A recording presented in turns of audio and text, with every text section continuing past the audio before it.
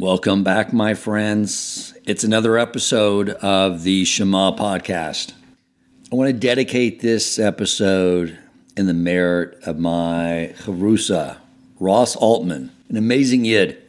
We started learning together probably like 3 months ago, and he's new to learning about Torah. But I'll tell you something, never give up on another Jew. Once a Jew knows that the Torah is truth, the Torah is Hashem, wherever they are in their life, wherever stage, wherever age, once they know that truth, they run. They run quickly towards Torah and mitzvos. It's so inspiring to see someone come alive for the first time. The questions he was asking brought me to the conclusion that we should study Knowing God's Plan by Ramchal to answer all these questions. But I'll tell you that his pursuit and his desire to take on more and more mitzvos is just incredible. He just got his first pair of tefillin, the first time he put on some kosher tefillin since he had his bar mitzvah, which, not to date him too much, but I think was in the early 70s, and those tefillin were no longer kosher. But I reached out to Rabbi Ari Wolbe since Ross wanted me to be his sort of spiritual guide, and what Rabbi Ari told me was, you got to slow him down. He's just moving too fast. You got to let him get to a place, get comfortable with it before surging forward once again. And what has been really special about this relationship and learning is that after we have a conversation about a particular topic, I'll go home that evening and realize I had that exact same conversation with Rabbi Yochai Wolbe 10, 12 years ago. It's like I'm reading from the same script, except now I'm reading Rabbi Yochai Wolbe's side of the script and Ross is reading mine, the same back and forth and questions, concerns. It's brought back all those memories, which has given me a tremendous amount of gratitude for Rabbi Ari and Rabbi Yochai Wolbe for guiding me and teaching me so many years ago. So Ross has had a very meaningful impact on my life. Matter of fact, he's someone that we met at a fundraiser event, but he was listening to my podcast, and that's how we got to know each other. He called me up with questions. One of the beauties of this podcast is it's allowed me to connect with so many fellow Jews, even though we may even not be living geographically near each other. So may Hashem bless Ross with always keeping that youthful spirit and that passion to come close to him and learn his Torah and learn the insights of Torah and to continue to, at the proper pace, do more and more mitzvos, and may Hashem bless me with the wisdom to know how to guide such a lofty, amazing, sweet neshama back to him. Welcome to the Shema Podcast, the podcast for the perplexed, where Torah insights intertwined through personal stories as well as interviews with leading Torah scholars demonstrate the empowering qualities of Torah and mitzvot. For more great Torah learning through Torch, the Torah Outreach Center of Houston, go to torchweb.org. Now to the show. So if you remember several podcasts ago, after I had taken a bit of a break from publishing anything, I said how one of the things I wanted to do, after listening to Rabbi Yochai Wolgelinter teach Rabbi Nachman about how to bring in the era of Mashiach is not to sit idly by waiting for Mashiach to come, but we play our role in this by working to live in that era now, to see beyond the veil, the illusion of nature, and see Hashem. And said that what I was going to try to do is find those experiences so I could share them with you. And Hashem's listening to everything because he certainly is orchestrating all these events in my life to do these episodes. Now, before I mention to you that I wanted to really just work to see beyond nature, and I wanted to see how Hashem is. When I wake up in the morning, I started about 6-7 months ago going outside. And since I get up very early, 4:30, I like to just look up at the sky, and that's where I have my morning conversation with Hashem and talking to him. A way to get myself grounded. To sit there and tell him, like, do not let me forget that my job here in this world is not my business affairs. It's to serve you. But one of the things I started doing was saying, I want to see beyond this illusion, this veil of nature. I want to see you now and everything that's going on. And you could definitely say my prayers are being answered. As I mentioned to you a few episodes ago that, I got laid off from work, and I shared with you that incredible experience. And I was sort of thinking back on a series of events around this area of my livelihood and finances. And I realized that, early on, I shared on an earlier podcast about how I learned about tzedakah very early on, and how I would give tzedakah and money would come back. I'd give tzedakah and money would come back many times over. And when I was living up in the suburbs, business was going really well and effortlessly. I had a nice base salary. Bonuses were coming in every month. I was giving 20% tzedakah, saving lots of money, putting it away, investing it. It had become effortless. But then my daughter, who was quickly approaching the 9th grade, said, "Dad, it's time. Sell the house. Let's move to a community." And the only reason I delayed is because even though across the nation, real estate prices were going through the roof, in the suburb where I lived, there was the final sort of division of the suburb that was being built out. So there was all these new homes on the marketplace that my home, that was around 4 years old, was competing with, and prices were very depressed, even though in the rest of the country, prices are skyrocketing. But my daughter was right. We had to move. We had to get to the community. So I sold, and I lost every bit of equity I put into that home. I think I walked away needing to pay a few $100 to cover what I owed on the mortgage. And then we come to the community, and business started to really suffer. And at that point, they had agreed to my initiative of really trying to build the organization to be a much bigger growth machine. And they put me over sales and marketing. They moved the person that was handling that before to be president, and we started building out the structure, but sales were really drying up. There was a very slow grind of asset compression. And so there was no more bonuses once I moved to this community. And then about a year and a half ago, my wife has her conversion.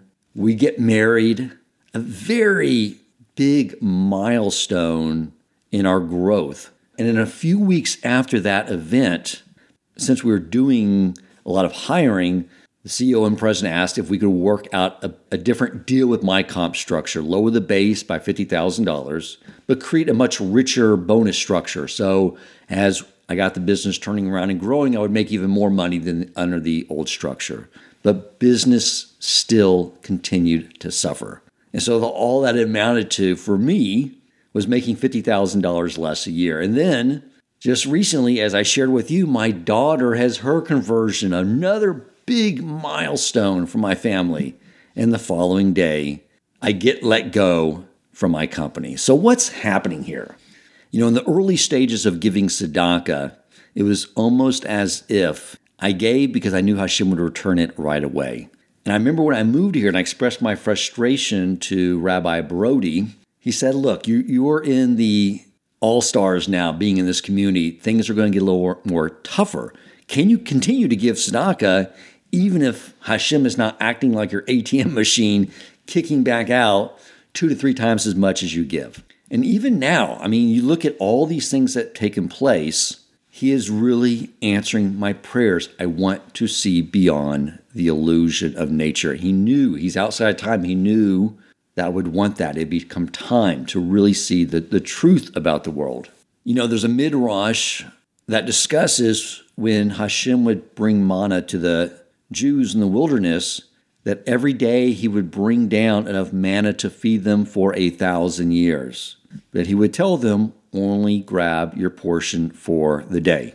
Why did he do that? Because he wanted to instill, not in them, my friends, but all of us, even today, in the year 2023, that he is infinite. We are, in essence, akin to living in the mind of our infinite internal creator. And he was trying to demonstrate there was no reason to hoard and save the manna. He can provide it every single day. And when he brought us into the land of Israel and said, now it's time to farm the land, but remember, this is a test. Remember, where all your sustenance is coming from. It's still coming from me, but just behind the veil of nature.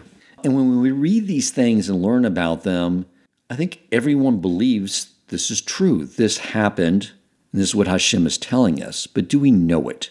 The only story I've heard of someone who knew this to clearly delineate believing in something and knowing something is the Baal Shem Tov, who at the end of every day, if he had any food or money in his home, he would come to the conclusion that Hashem gave him too much.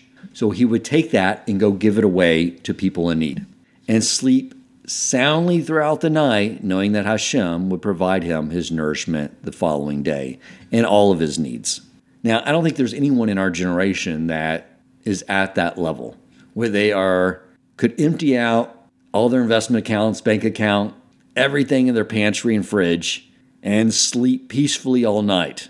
I think if anyone tried to do that these days, we'd wake up in a panic attack wondering how we're going to feed our families.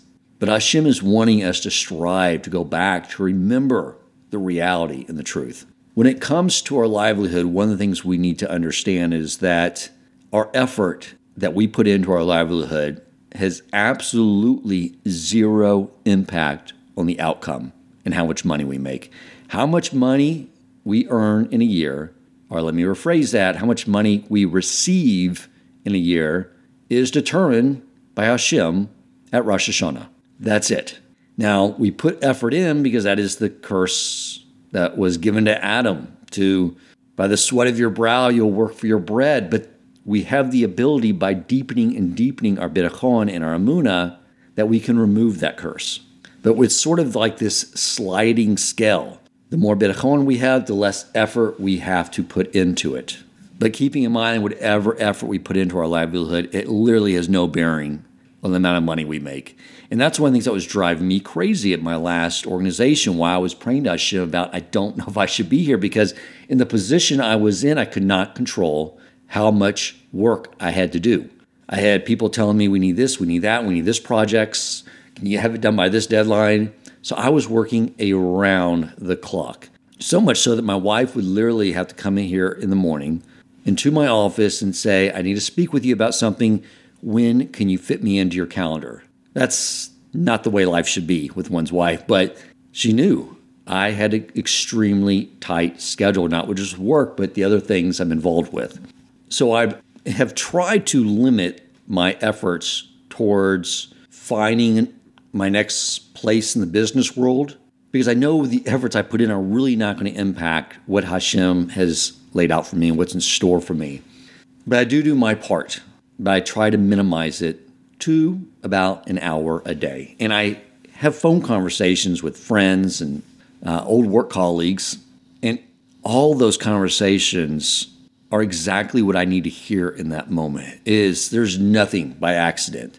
I reached out to one of my friends I used to work with a number of years ago at a previous organization prior to the one I was just at, and he had actually interviewed with me about 6 months ago to be on my sales team, but his wife ended up telling him she didn't want him to travel anymore, so declined the position. So I reached out to him and I said, so what did you end up doing? And he said, look, I haven't done anything. And he goes, the reality is, Dan, he goes, we don't need any money at all. I've done very well. Investment accounts done very well. His wife's a very A-type personality, high-profile executive, does very, very well. But he said she doesn't need to work anymore either. She just likes to work.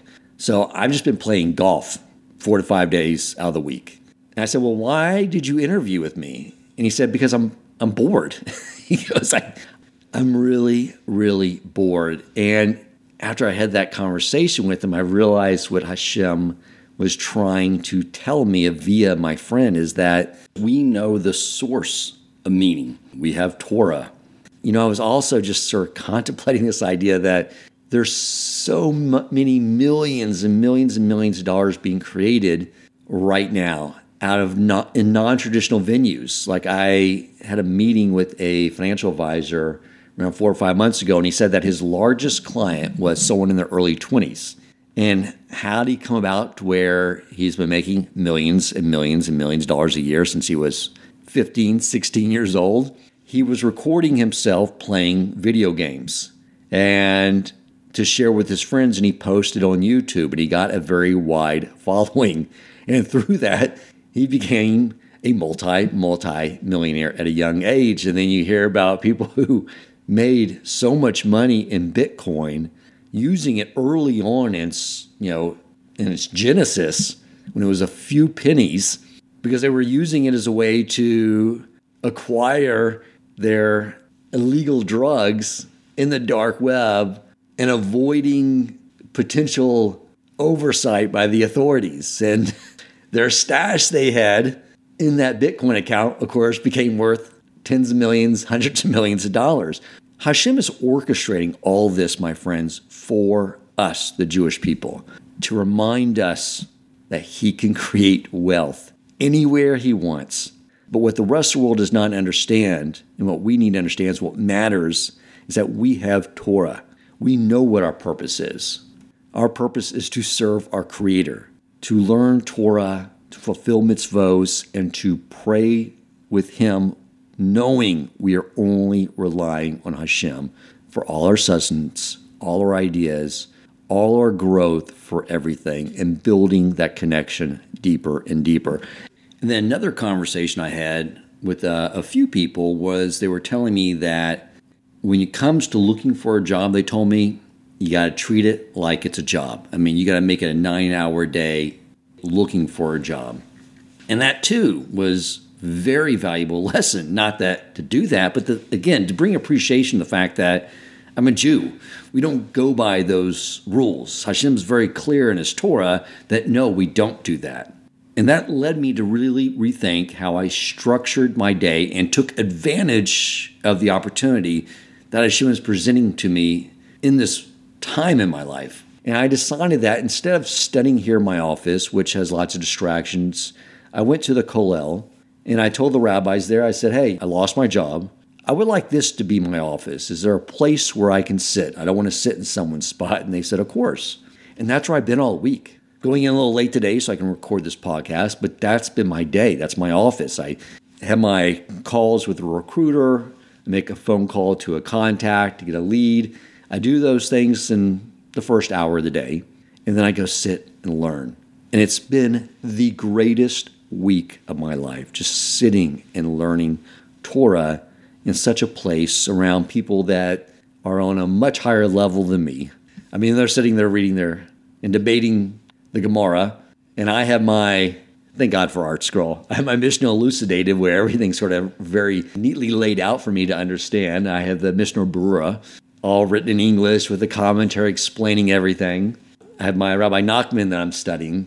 But just being in there with them has just been a very special time for me, and I hope I can do this as long as possible before Hashem says, I need you to get back to work, and here's what you're going to be doing.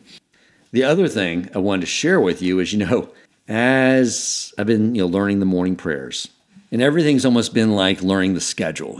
I have my Nate's timer, and I know where I need to be. And I've been very focused on just learning to be at those right points in time so I can be ready for Baruch Hu when the Chazan says it's time to move on to the blessings of the Shema. But now, my friends, these prayers take on an entirely new meaning. I mean, all of these prayers and the words, praiseworthy is man who trusts in Hashem. Everything is about putting our trust in Hashem. You are my rock and you are my redeemer. All these things that was sort of just reading through. Now I'm connecting to every one of these verses. I understand them. I understand why they are there. Why, before we can even get to Shemon Esrei and begin our petition for things we want, we first have to understand. That's why we spend the first 10, 12 minutes of our davening knowing that everything comes from Hashem before we can even get to that point to make any request. Even in Shemon Esrei, we have the verse, sustains the living with kindness, supports the fallen, and heals the sick. This is what Hashem wants of us, to get past the illusion that anything we have in our possession came from our own two hands. That's why when we wash our hands in the morning, we look at our hands, we hold them up to tell ourselves, nothing that I earned today came from these hands. Before we have a bread meal, we wash our hands and look at our hands. We are saying, the food I'm about to eat did not come from these hands. It all came from Hashem. So why do we worry about these things, these financial matters? Hashem can create wealth. What we are really all lacking is a deeper and deeper level of emunah and bitachon. And so over the last 3 weeks, I've come to understand these things at a much deeper level. And it would never have happened if Hashem had not orchestrated the events the way he did. It was something I had prayed for, and it was something I told you. I told you, my audience, I said, I want to have these experiences and share them with my brothers and sisters. And my executive director, Hashem, said, you got it, Dan. I'm going to give it to you. I'm going to create an experience that you can truly share with all. Thank you for listening, my friends. If you enjoyed this episode, please consider supporting Torch so they can continue to spread Torah wisdom to the world by making a donation at torchweb.org and clicking donate in the top right corner of the page.